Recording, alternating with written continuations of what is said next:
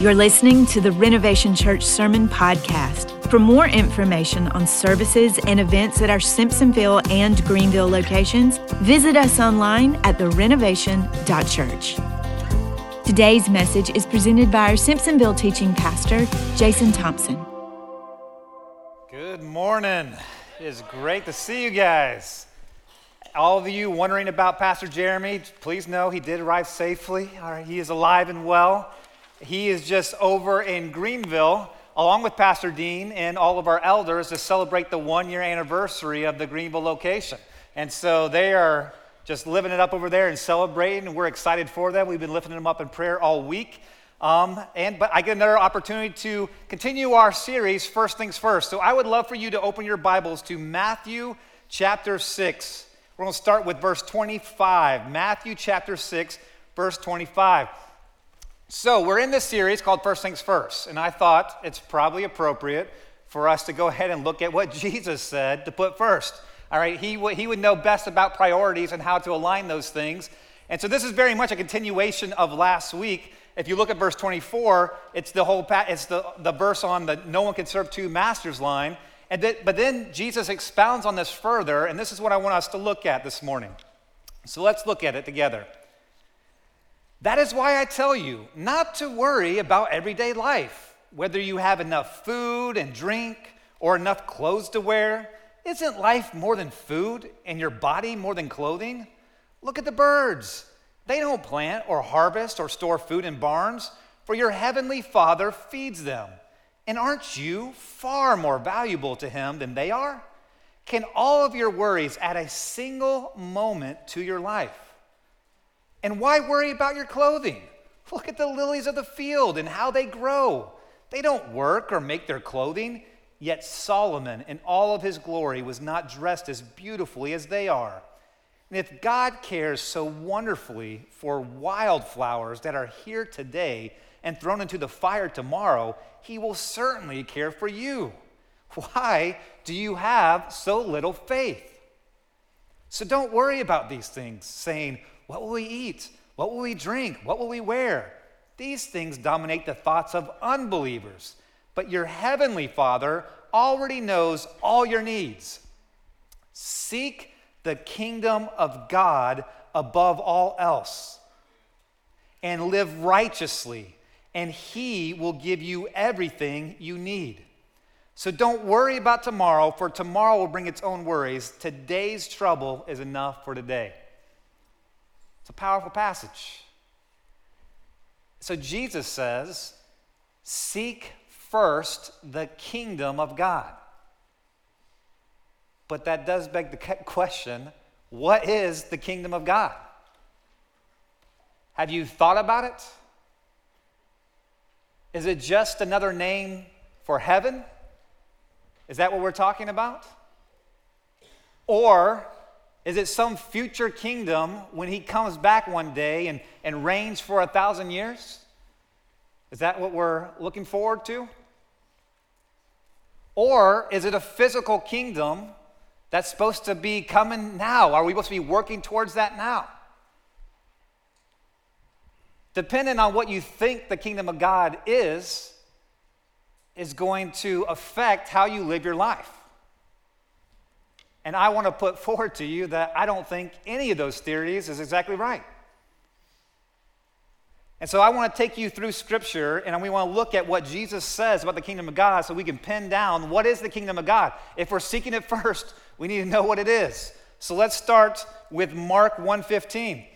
And here is very early on in Jesus' ministry, and you don't have to follow along to all these passages because I'm going to hit some verses and then go, but they will be on the screen for you to read along. I want to start with verse 14, actually.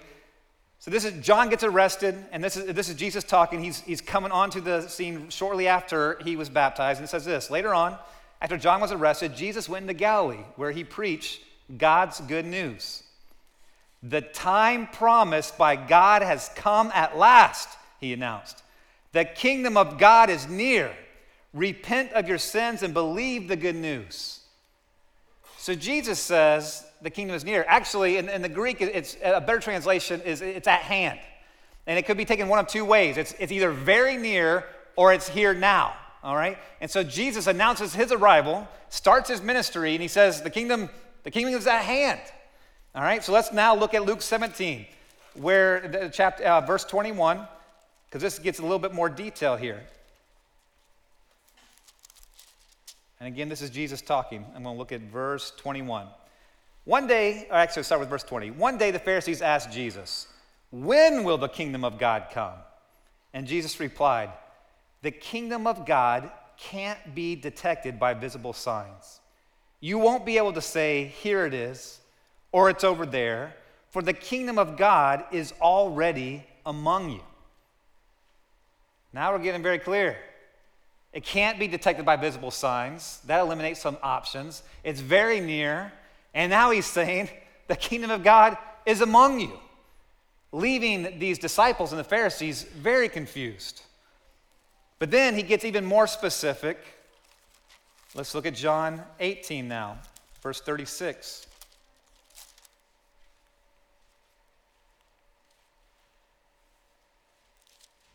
All right. And this is with Pilate. This is the crucifixion. He doesn't have very long to say what's going on and explain things and what this kingdom of God is. And so Pilate is asking him, "Are you a king? Are they the king of the Jews? What's your deal here?" And Jesus answers, verse 36, "My kingdom is not an earthly kingdom. If it were, my followers would fight to keep me from being handed over to the Jewish leaders. But my kingdom is not of this world." So again, this kingdom is not of this world. It's some other type of kingdom. But this is what we're supposed to seek first. There's one other section of Scripture that we're going to go to, and I promise we won't jump all over like this. I'll start talking a little bit more. But I love Matthew 13. Matthew 13 is just parable after parable of Jesus explaining what the kingdom of God is. And it's fascinating. His disciples are confused. The people listening are confused. He at least breaks it down more for the disciples. But again, he talked about the kingdom of God is this, the kingdom of God is this, and this seems like very different things. And so in the first part, he talks about the kingdom of God is like a farmer scattering seed. All right? Now, when you use a metaphor, all right, it's really important to take the two things being compared to, all right? Kingdom of God is this, all right? And so we need to figure out how that could possibly be. So it's a farmer. And then he goes on and he says it again. I'm going to start reading verse 24. It says, "Here is another story Jesus told. The kingdom of heaven is like a farmer who planted good seed in his field. But that night, as the workers slept, his enemy came and planted weeds among the wheat, then slipped away. When the crop began to grow and produce grain, the weeds also grew. The farmer's workers went to him and said, 'Sir, the field where you planted that good seed is full of weeds. Where did they come from?' 'An enemy has done this,' the farmer exclaimed. 'Should we pull out the weeds?' they asked. 'No,' he replied. 'You'll uproot the wheat if you do. Let both grow together until the harvest. Then I will tell the harvesters to sort out the weeds, tie them into bundles, and burn them, and put the wheat in the barn.'" But again, okay, so clear story here, but we aren't confused about who the farmer is, all right? But then it says the kingdom of God is the farmer. And here Jesus talks about, Jesus is the farmer. And the farmer is here scattering the seed, good seed, all right? The gospel seed. And people are coming and forming wheat and things that are useful to eat. But the enemy, Satan, comes in and is planting other seed. These are people that pretend to be believers that are sowing discord in the church. These are people that are false. These are wolves just attacking. And Jesus, and they're like, the disciples are like, should we tear them out? Should we get them out of this field? It's really important. But it's very interesting. Like Jesus says, no. If you're just constantly trying to tear out people, you're constantly searching for heretics, you're searching for evildoers, searching for who is an unbeliever and trying to make that dividing line, you aren't intelligent enough to do that. All right? You can't separate between those two. All right? I can only do that, all right? And so, yes, we should fight against heresy. We should fight against false teaching, but that we should not get division in the church and be really just fighting over petty differences. And he's like, so I'm going to protect you from that, and I will sort things out at the end, all right? And so this is what he says. All right, then he does another one, another illustration. The kingdom of heaven is like a mustard seed planted in the field. It is the smallest of all seeds, but it becomes the largest of garden plants. It grows into a tree, and birds come and make nests in its branches.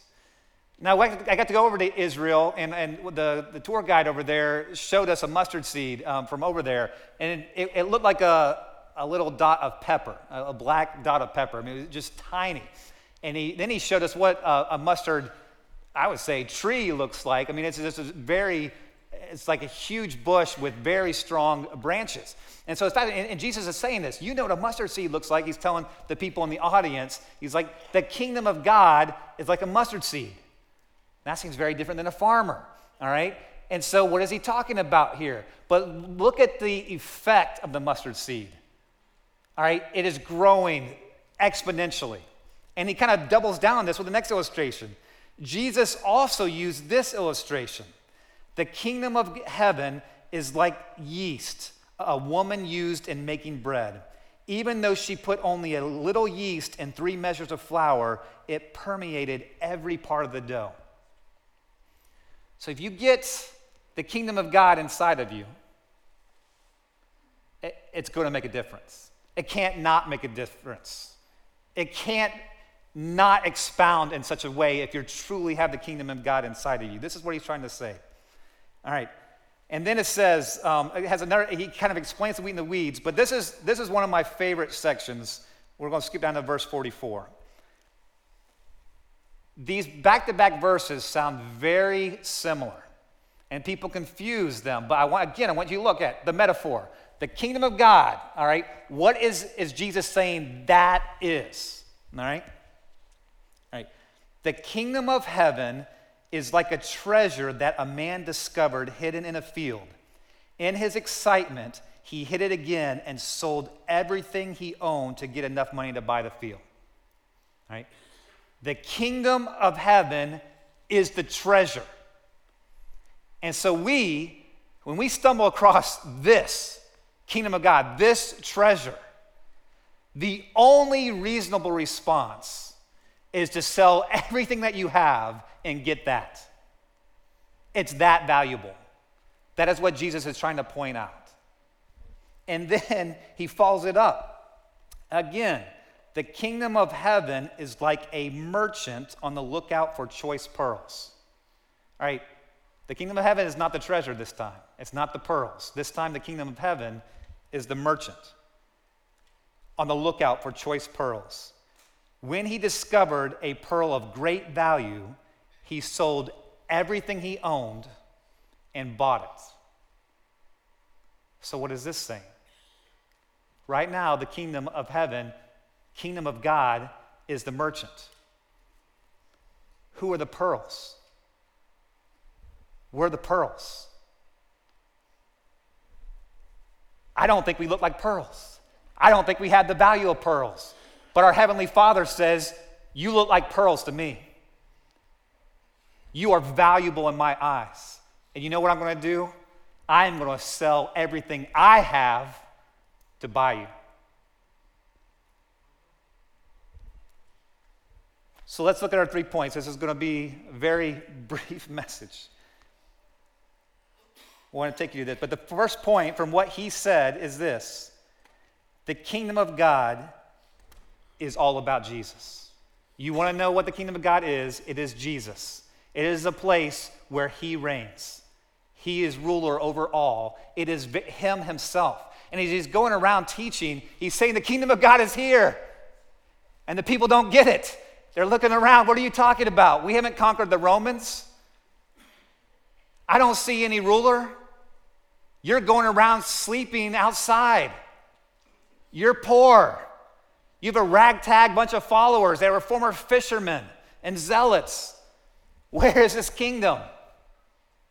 And they try to pin him down on it, and he says, you don't understand. This kingdom is not of this world.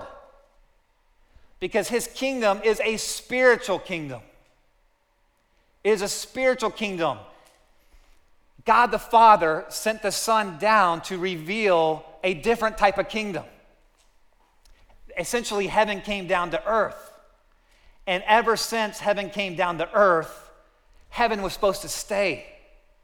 Even though Jesus went back, the kingdom of God never left, because he sent the Holy Spirit to fill us in his place.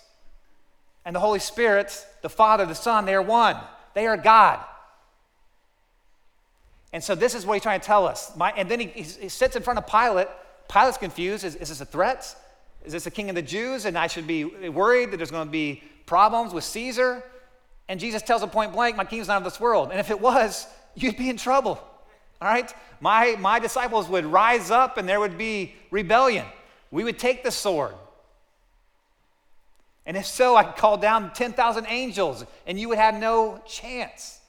But don't worry, my kingdom's not of this world. And even when the disciples did pick up a sword, Jesus was like, no, that's not how we do this. He told Peter to put it away. Stop chopping off people's ear. What are you doing? All right? And so he said that my kingdom is not of this world. This is why he allowed himself to be handed over to sinners, go through a mock trial, to give up his life and die a brutal death on the cross, because that was the best way to usher in the kingdom of God. And ever since, the kingdom of God has been Jesus, and it has been his gospel message. They're interchangeable. Jesus, the gospel message, the Holy Spirit, that is all together the kingdom of God. And what we are supposed to do is let the kingdom of God permeate our hearts, and it grow 30 times, 60 times, 100 times, producing fruit, because it is inside us and changing us. That is what it's all about. Now, an improper understanding of Scripture can bring about serious issues. If you don't understand what the kingdom of God is, then you might be fighting for the wrong things. I really think a lot of the reasons why Christianity has gotten such a bad name over the years is because we're fighting for an earthly power. And we were never intended to have an earthly power. We are not righteous enough to be able to handle power and influence. In the history of the church, over 2,000 years, I defy you to find a single example to contradict this. But every time that Christianity has blossomed to the point where it became popular and took over the government, the church has suffered. All right? And it's not that those were poor intentions. The problem is, once Christianity becomes cool to the masses, and once Christianity becomes a source of power and influence and money, then you're going to get more and more weeds thrown into that church. And eventually it's going to become so complacent that it will start dying. But here's the good news. Every time it dies, every time throughout the course of that 2,000 years that the church has been persecuted, it has grown. Because that is what Jesus says is going to happen to true disciples. There is no way you can be a true disciple and not be persecuted. If you're not being persecuted, you're doing it wrong. Because the world is going to be an enemy to you. The world is going to try to take you down. And so I believe there has been a movement and an idea that somehow that we are going to usher in the kingdom of God for Jesus, and that's like basically Christianity will just take over the world. But if you go through Christianity through earthly pursuits, there's no way to usher in the kingdom of God, because the kingdom of God is a spiritual kingdom. You've got to go through the gospel. It's got to be the gospel to change hearts. You can't change hearts with rules. You got to change hearts with the gospel and with love, showing love to one another. And if you do that, everything changes. And so that brings me to my last point. The battleground for this kingdom is the heart. we've got to change hearts, and the problem is we can't do the changing. Only the Holy Spirit can do that. Only Jesus can do that. But you know what? We can help soften that ground by living like Jesus said to live. And it starts with the battleground in our heart. Because the truth is, we care about a lot of earthly things. We pursue a lot of earthly things. And because of that, the kingdom of God has not completely conquered our own heart. Our goal is to make Jesus Lord over this heart in our minds completely.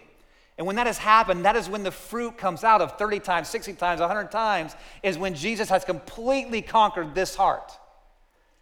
And then we're living in such a way of just so much love and giving of ourselves, not worrying about tomorrow at all, but just giving of ourselves completely because we know God is in control and that he has our back and that he will always provide because we trust him because he's a good ruler. When we're living that way, then people notice. People want what we have. People want to be around someone that's that generous and that loving and that giving. And we don't deviate from the truth. That's not love. Anytime that you contradict Scripture and the truth of God, that's not love at all right? But we should be so overwhelmingly loving that people will actually want to listen to what we say, to listen to the truth. And this is what he's saying that we need to change in our heart. I have a child in my home, his name will not be given, all right? We got 4 boys in our home. And this one child really struggles with delaying gratification. All right, just wants instant gratification at all times, okay? And if you ever give money, that money just burns a hole into his pocket. And so he lost a tooth and got $3 from the tooth fairy. And you would have thought that he had $1 million and he needed to spend it now, all right? And he's like, when can I go to the store? When can we go to the store? As soon as he got the money. And I'm like, maybe tomorrow, all right? And then every day, every morning, every night, or can we go to the store so I can spend my money? I'm finally like, look, $3 doesn't get you very far. Like, maybe you could get a couple items at the Dollar Tree, but that's about the only thing you're going to be able to do. Okay, Dollar Tree, let's go tomorrow. So every day he's bugging me. Finally, I was like, fine, all right, we'll go to the Dollar Tree. And he goes around, and I hadn't really been to the toys section of the Dollar Tree, and not impressed, okay? So he's going there, and he's looking at this stuff. I'm like, oh, man. And he's like, I can get 3 different things. Like, yep, 3 different things, buddy. And so he gets an inflatable float for the pool, which did not work, all right? And he got some silly string. I kid you not, he took that home 15 seconds, all right? He pressed that thing for 15 seconds, chased his brother around, came inside. He's like, it's broken. No, buddy, it's out. It was $1, and it's done now, all right? But the thing he's most excited about is like he's been really wanting a Nerf gun. He really wanted a Nerf gun. And so he's like, oh, look, it's a blow dart gun. And I was like, buddy, like you could do better than this. Like this is not going to work well. This is going to go poorly. Like just wait, save your money up for a real Nerf gun and it'll be awesome. Or Christmas is just around the corner. Just wait. No, this is going to be awesome. And so I've got to show you this thing because it's hilarious.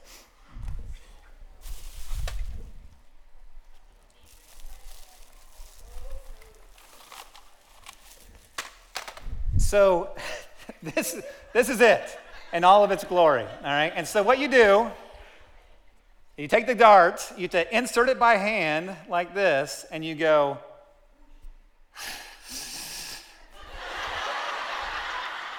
now, he's young, he maybe has more lung capacity than I do, but that is it.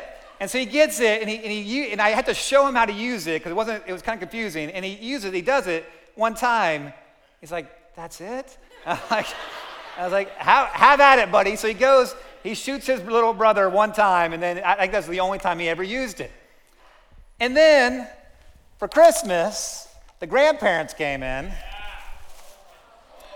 and got a real Nerf gun, right? Right? Now that's a Nerf gun. Like this is what it's supposed to look like. And I'm like, buddy, see, you could have saved your money up for this. There's no comparison, right? Now, we know this, and it's obvious. And we laugh at how silly this little boy is to want that when this other thing is available. But we do it every single day.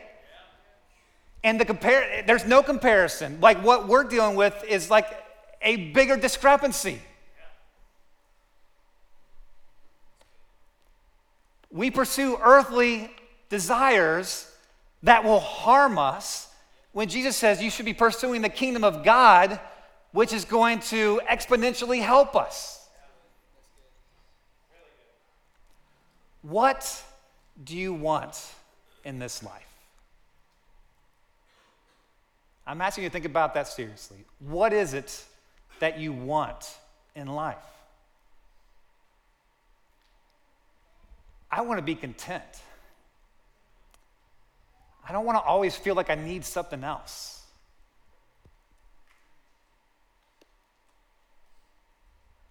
I don't want to worry about stress or fear. I want peace. That's what I want. I want peace. I don't want to worry about tomorrow. I don't want to live with anxiety. I want to feel loved.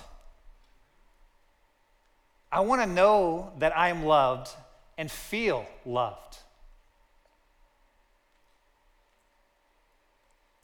I want joy. Not just the kind of fleeting happiness kind of thing. I'm talking about deep down, just can't escape it, can't stop smiling, joy.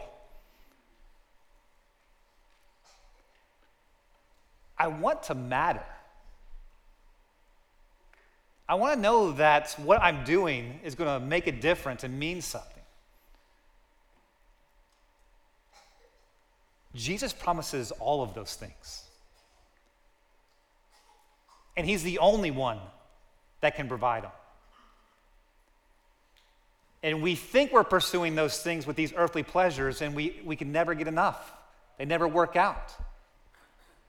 But Jesus says, I can give you peace that surpasses all understanding. I can give you the kind of joy that defies circumstances. I won't just make you matter. I will make what you do matter eternally. All these things I will give unto you. All you have to do is trust me and turn your life over to me. Let me be the king of your heart. And if you will do that, then I will take care of everything else. I'm telling you, I'm not very far down this path, but I feel like I have given him my heart. And I have felt a peace at times that just doesn't make any sense. And I don't want stuff. I couldn't care about stuff. You probably tell by the way I dress that he doesn't care about clothes. That's for sure. All right? Wears the same shoes all the time, right? It's like everything. Like I don't care about stuff. And usually I live in relative peace. And I know that God can give me even more if I'm willing to give him even more of my heart. And I would like to think I'm earning some treasure in heaven, but I know there's so much more to earn. There's so much out there. Jesus says to seek the kingdom of God first. And my challenge to you this morning is to turn your heart over to him, to trust him, and see what he can do with it. When he is the ruler of your heart, then the world will change. Your perceptions will change. Your life will change. The people around you will be impacted by your life. And you will matter. Will you close with a word of prayer with me? Lord, thank you so much for your love. We are so stubborn. And just like your disciples, we are so clueless at times. Your message is clear. Your scripture is clear. Help us not to fight our own way. Help us not pursue our righteousness. Let's take on the mantle of your righteousness and live that way. Help us to love others as much as you love them. and help us to completely surrender our hearts to you, to give you everything that we have to offer, to trust you with it, knowing that you will take it and you will make it more. Thank you for being a good, good Father who is patient with us and loves us, is willing to rule over us in a way that makes life better. We give you all the honor and glory. We pray these things in Jesus' name. Amen. Thanks for listening to the Renovation Church Sermon Podcast. Find out more about following Jesus and building his kingdom at therenovation.church.